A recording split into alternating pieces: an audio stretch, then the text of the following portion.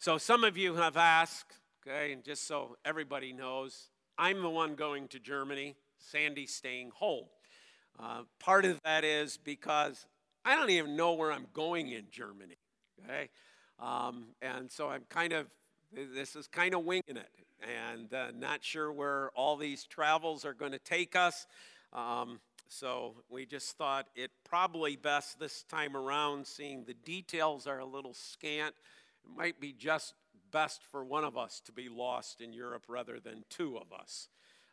But I am certainly grateful and thankful for a wife who allows me to make these kind of trips as well. And I know it means more work at home and difficulties, and who knows what's going to break. But being in prayer for her as well, that things go well at home for this week and a half.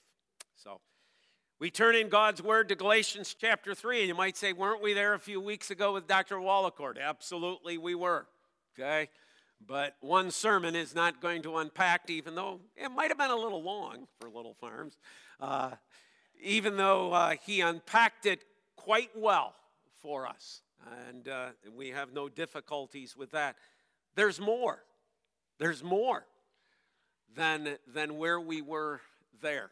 And so I want to concentrate our thoughts on just that verse 27 when we come to it. And this is the verse. For as many of you as were baptized into Christ have put on Christ. So we're in the part of the Westminster Confession that's dealing with sacraments. I have the privilege tonight of dealing with the chapter that deals with the sacrament of baptism. Next Lord's Day evening, the Lord willing, Brother Mark will deal with the sacrament of the Lord's Supper. But here it is, right? It's right before us in this verse. For as many of you as were baptized into Christ have put on Christ. And yet we need to hear it in the context of the passage. So let's go back to verse 1, Galatians 3, and hear the breathed out word of God to us this evening. O foolish Galatians, who has bewitched you? It was before your eyes that Jesus Christ was publicly portrayed as crucified. Let me ask you only this. Did you receive the Spirit by works of the law or by hearing with faith? Are you so foolish, having begun by the Spirit? Are you now being perfected by the flesh? Did you suffer so many things in vain, if indeed it was in vain? Does he who supplies the Spirit to you and works miracles among you do so by works of the law or by hearing with faith? Just as Abraham believed God and it was counted to him as righteousness. Know then that it is those of faith who are the sons of Abraham. For the scripture, foreseeing that God would justify the Gentiles by faith, preached the gospel beforehand to Abraham, saying, in you shall all the nations be blessed. So then those who are of faith are blessed, along with Abraham, the man of faith.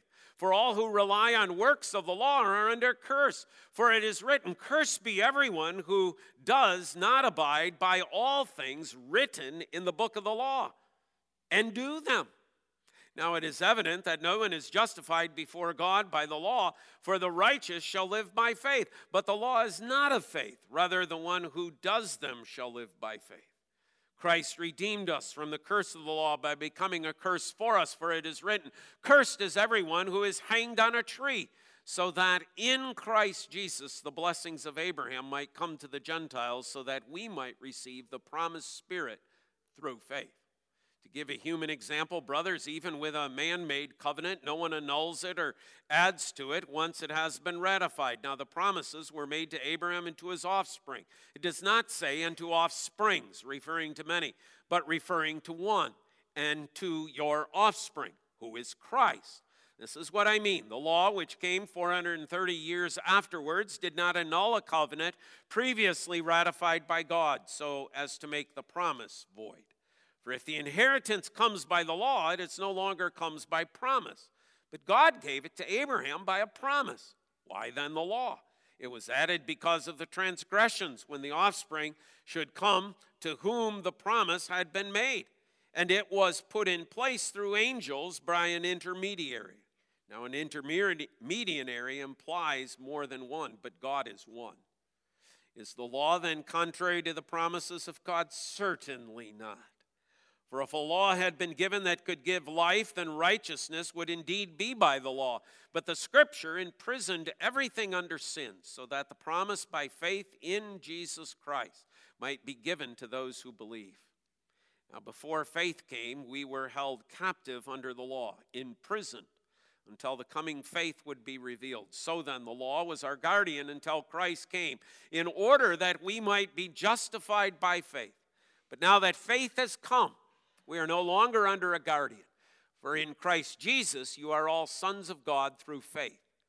For as many of you as were baptized into Christ have put on Christ. There is neither Jew nor Greek. There is neither slave nor free. There is no male or female, for you are all one in Christ Jesus. If you then are Christ, then you are Abraham's offspring, heirs according to promise. Thus far, the reading of God's word. Let's again bow in prayer. Our dear Heavenly Father, we thank you again for this time that we can spend in your house. We thank you for the portion of your word that was read tonight and heard read. We ask that your Spirit would apply that to our lives. Give Pastor Bob the words to speak tonight as he explains this passage to us, that we might come to a more fuller understanding of your word, and that we would grow closer to our Lord and Savior. In his name we pray. Amen. And amen. So we want to look at three things from this passage tonight. First of all, the foolishness that Paul speaks of salvation by law. The foolishness of salvation by law. Secondly, the promise of salvation by grace.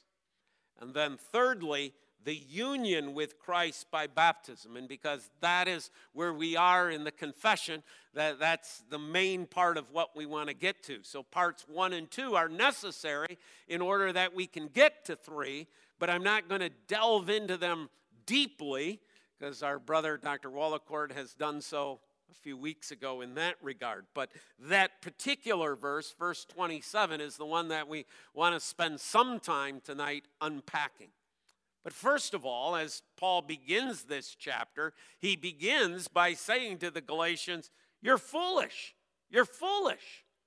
Well, in what sense are they foolish? They're foolish if they think that somehow or another salvation can be gained by observing the law. That's foolishness, Paul says. It's a foolish prospect to think that in some way, by obeying God's law, we will be able to save ourselves. Paul says, you Galatians, you ought to know how foolish that is. So understand what's happened here, right? In the churches of Galatia. Paul has come.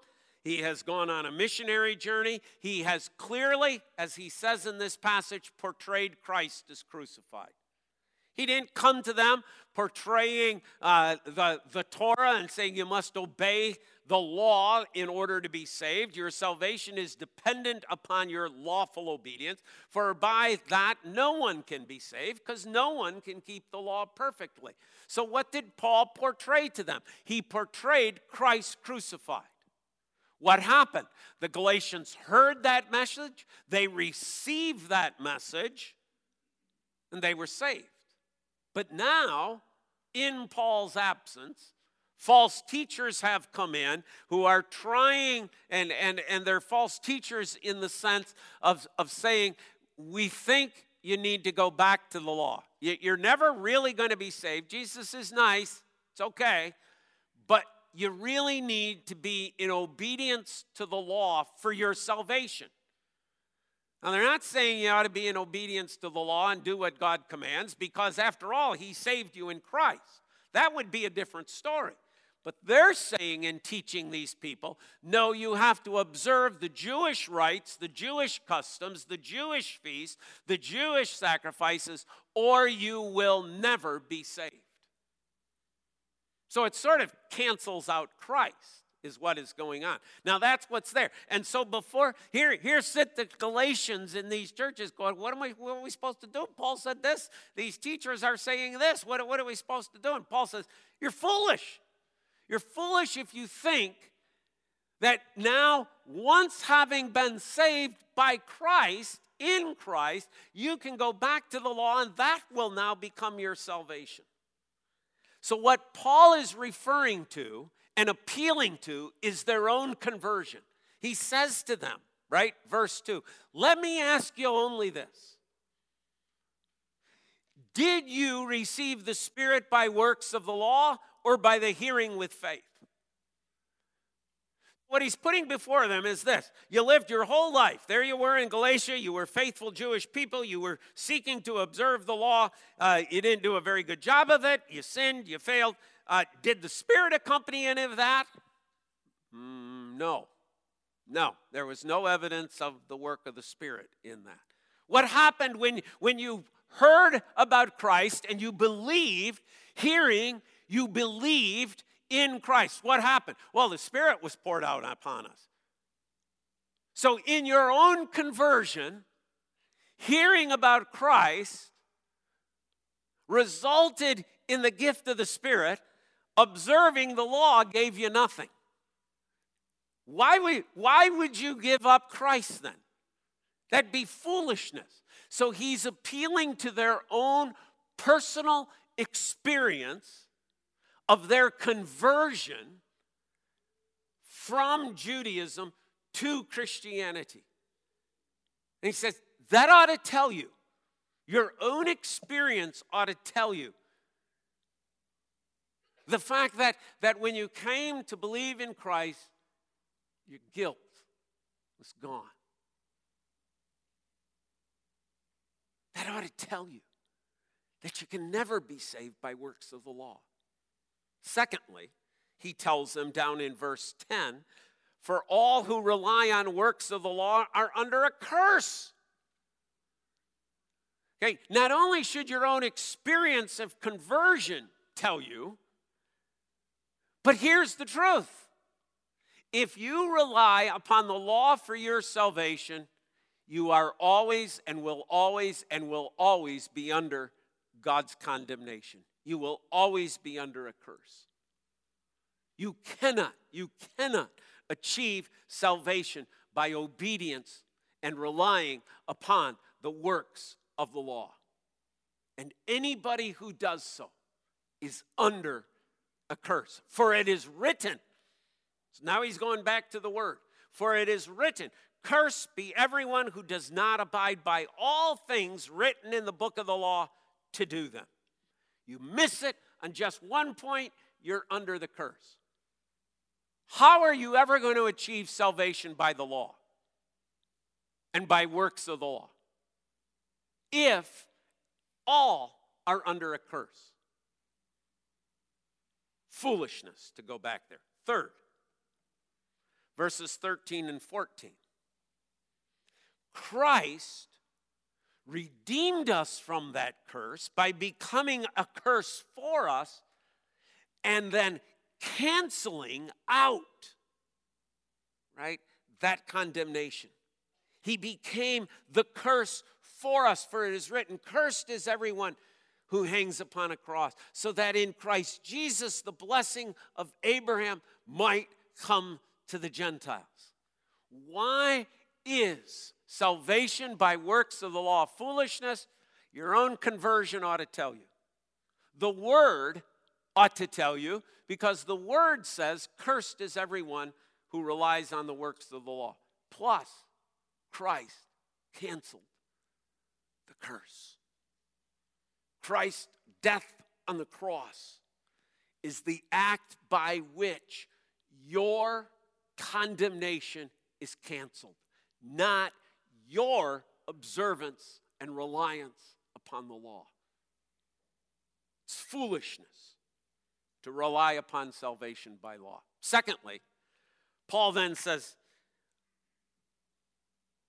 salvation comes to us by means of God's promises. And he points us to Abraham. Nobody appears more as far as in humanity is concerned. Nobody appears more in chapter 3 than Abraham. right? We have him appearing in verse 6, verse 7, verse 8, verse 9, verses 15 through 29. Paul's reason for raising Abraham is to demonstrate to them Abraham did not have the law. Abraham lived before the law was given. Abraham lived, I believe he states it, 430 years before the law. Yet Abraham is considered righteous. How can you be righteous by the works of the law if there is no law even given? So he's pointing out to them that the gift of salvation by grace, this promise of God, has nothing to do with the law, but everything to do with God's promise to save and to deliver through Jesus Christ.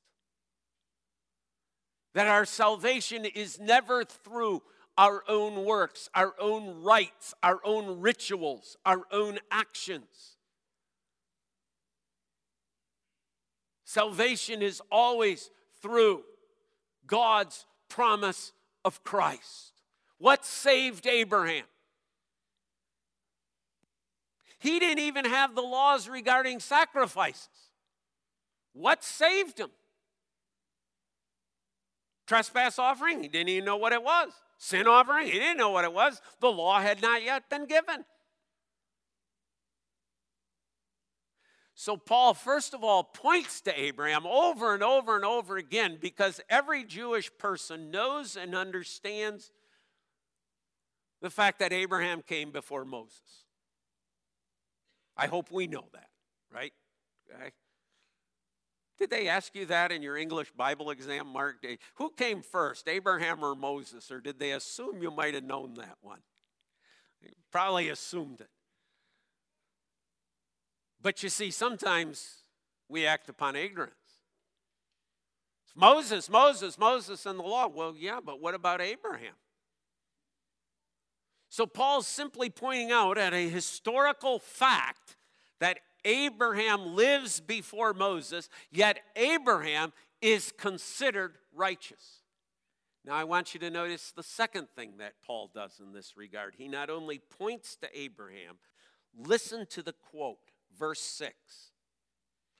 Just as Abraham believed God, and it was counted to him as righteousness. Now, Paul is forming that in the form of a question, right? You go back to verse 5, but the positive way of stating it is this.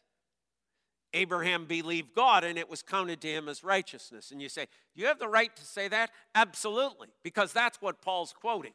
Let's go back to Genesis chapter 15. Okay?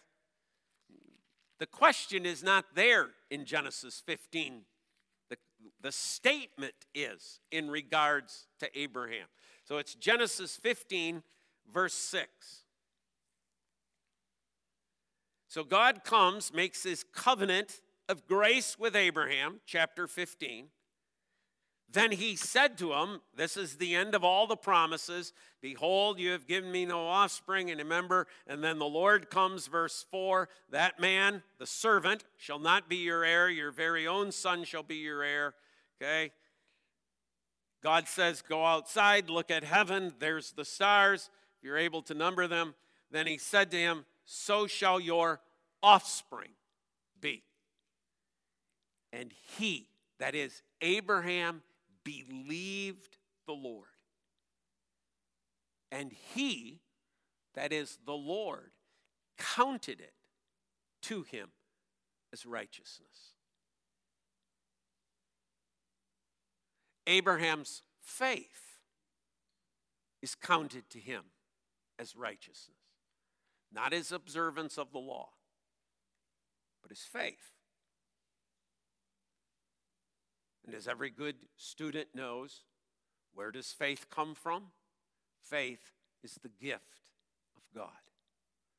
God gives to Abraham faith to believe his promises, the promise of Christ.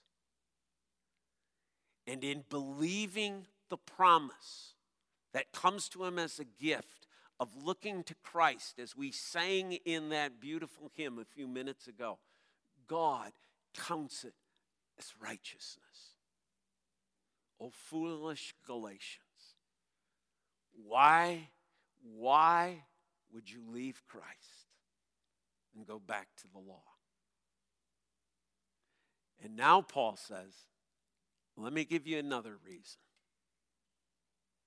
Because you are in union with Christ. You are already in union with Christ. You don't need to go back to the law. You don't need to do that. There'd be no reason. There'd be no purpose. The law can only condemn. It cannot save. Besides, let me tell you that you're in a union with Christ. That's where we come to verse 27. Okay? Let's look at it again. I lost my place. There it is. For as many of you as were baptized into Christ have put on Christ. So we learned last week that there are sacraments. There are two, right? Sacraments of baptism and the Lord's Supper. Sacraments are signs and seals, okay, that are an outward expression that point us to a spiritual reality. Okay, let's put on last week's sermon. Okay, look at verse 27. For as many of you as were baptized into Christ. Okay. How are we baptized into Christ? What does that expression mean? That we're baptized into Christ. Now notice what Paul doesn't say. Paul doesn't say you were baptized in the name of Christ. See, being baptized in the name of Christ is different than being baptized into Christ. One involves the claim. The other involves a relationship. What Paul is doing here is he is saying that the effect of baptism happens only by faith. It's not an automatic. See, then we'd be relying upon a rite. Then we'd be relying upon the flesh. If all it means to be a Christian is to have some water placed upon me and the pastor to say, I baptize you in the name of the Father, the Son, and the Holy Spirit. If that's all it means to be a Christian, then it takes no faith. Then it's just an outward thing. Right? Then the sign has become the thing itself. But what Paul is saying here, by being baptized into Christ, is there is a difference between having this and being baptized into Christ. However, being baptized into Christ cannot happen without being baptized in the name of Christ. But being baptized in the name of Christ doesn't automatically mean I'm in Christ.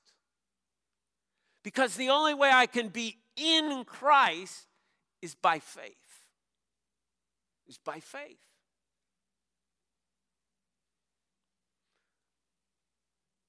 Abraham believed God, and it was counted to him as righteousness. The only way I can be covered in the righteousness of Christ, the only way I can be righteous, is by faith. That's the whole point that the confession is making in regards to sacraments, in regard to this sacrament, and I don't want to take all the wind out of Mark's sails, but this sacrament. Keeping the sacrament itself is a good thing. Doing it is a good thing. But don't ever think that the thing itself is the salvation. It's only pointing us to the necessity of Christ and believing in Christ and knowing Christ and loving Christ and serving Christ. having faith in Christ. Now, where does that faith come from?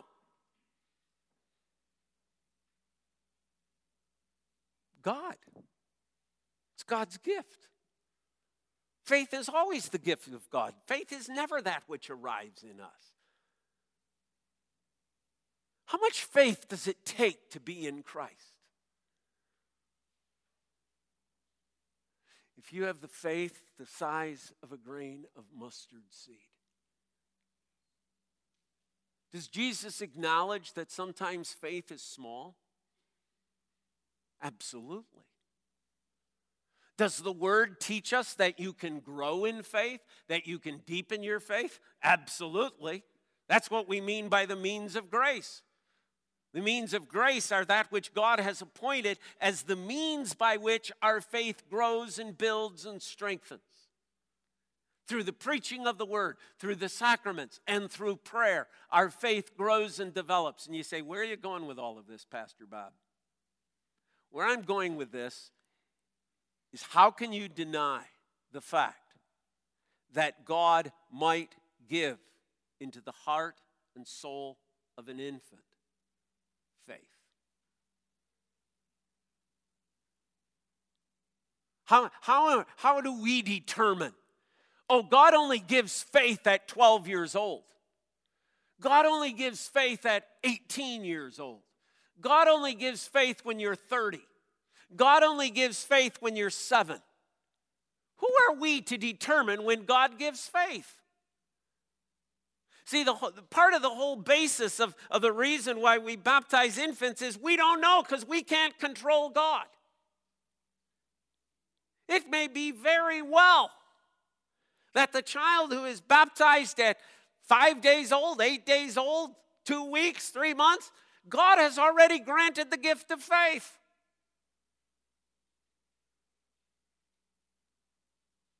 But you see, they're saved not because they're baptized,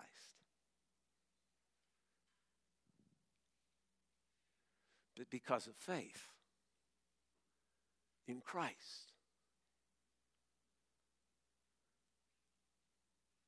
And I don't get to decide when that is. God does. That's grace. God decides. That's grace.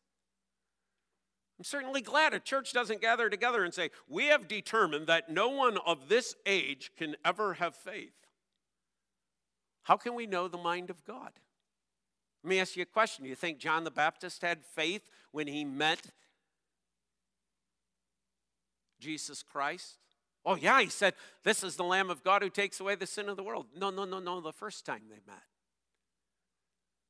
When Elizabeth is there and Mary comes and the child within Elizabeth leaps for joy at the presence of Christ. You think he had faith? But he's in his mother's womb. But he had faith.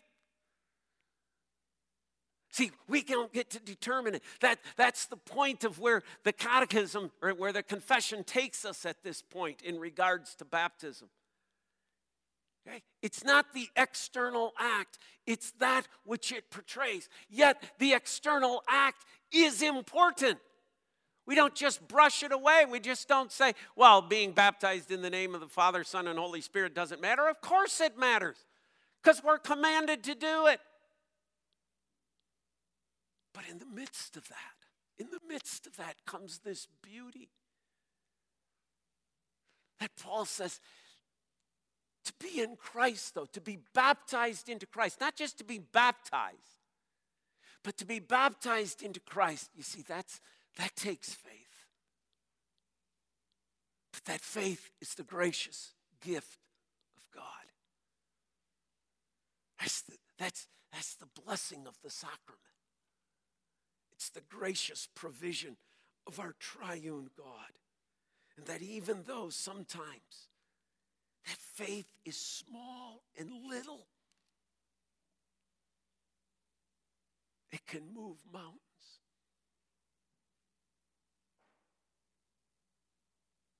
And that faith can grow and build, strengthen, and develop.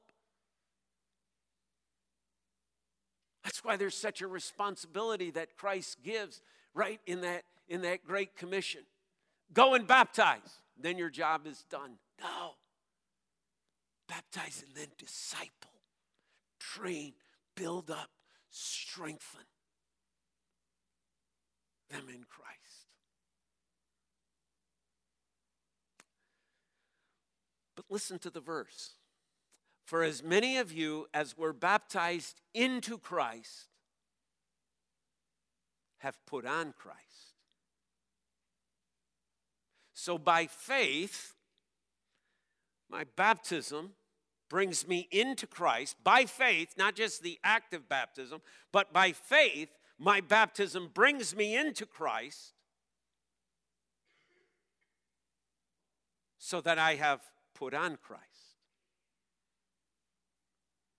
And everywhere I looked about this put on, it comes back to the same idea. It's to put on. It's to put on. It's to be covered with Christ. Some of you are old enough to remember varsity jackets. Okay? How many of you remember varsity jackets? Okay? Oh, more than I thought. You're older than I thought you were. Okay? Or maybe you've just watched Happy Days enough, you know that what a varsity jacket is. Right? Remember that? Okay? Remember that cool jacket? You got to wear it, and it had kind of leather here and some colors here. Okay? And it was like, yeah. And then you get your letter on your varsity jacket. Right? You know, CC, Calvin Christian. Right? And then you get the pins, right? For baseball, for golf, and all those other things you get yourself involved in. And you wear your varsity jacket, right?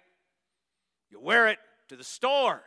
You wear it to McDonald's. You wear it to Russ's. You wear it to the bowling alley. You wear that varsity jacket everywhere. And if your mom and dad didn't say it, you would have wore it to church. They probably said, no, that draws the line. You wore it everywhere. You were delighted to wear that varsity jacket, to be identified, right, as that athlete, to be identified as the athlete from that school. Oh, you wore that jacket.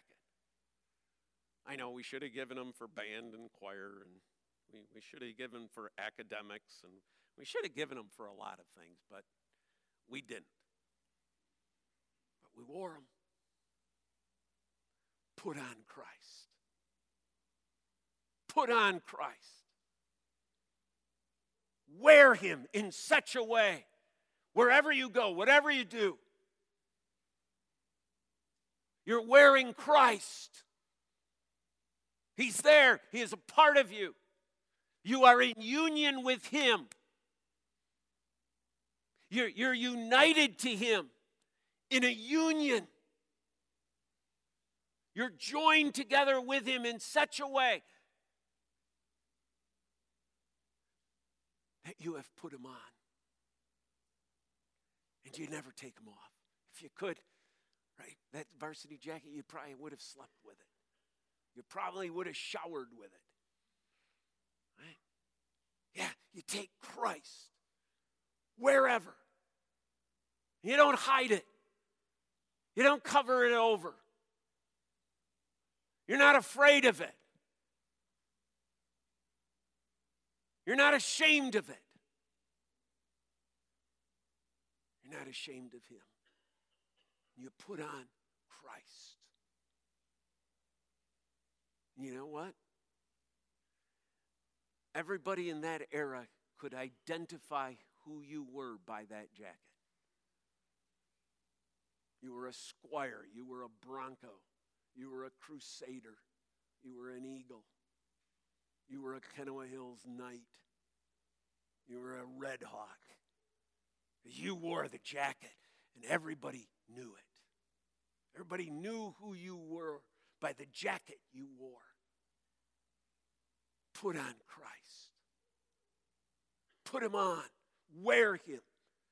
May your relationship be with him be so strong, so powerful, so united, Because that's, you see, what happens to us by baptism into Christ, by faith in Christ.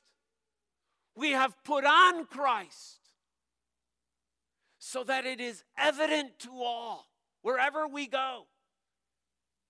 And you know what? In Christ, we all wear the same jacket.